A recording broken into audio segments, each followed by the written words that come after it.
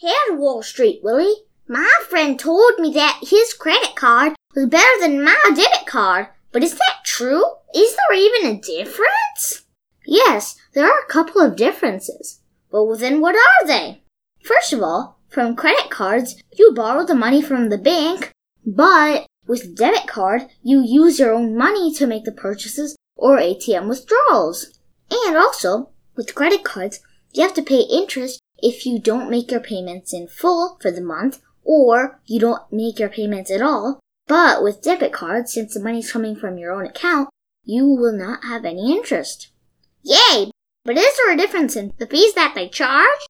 Yes. With credit cards, many of them will have an annual fee, but with debit cards, most of them do not. Yay!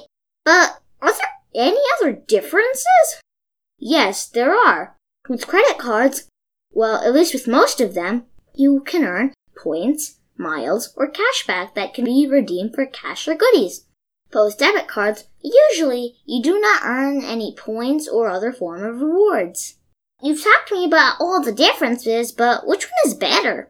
Well, if you're disciplined and you make your monthly payments for the credit card and make them in full, then credit cards are probably better for you, because you also get free credit and you can get rewards.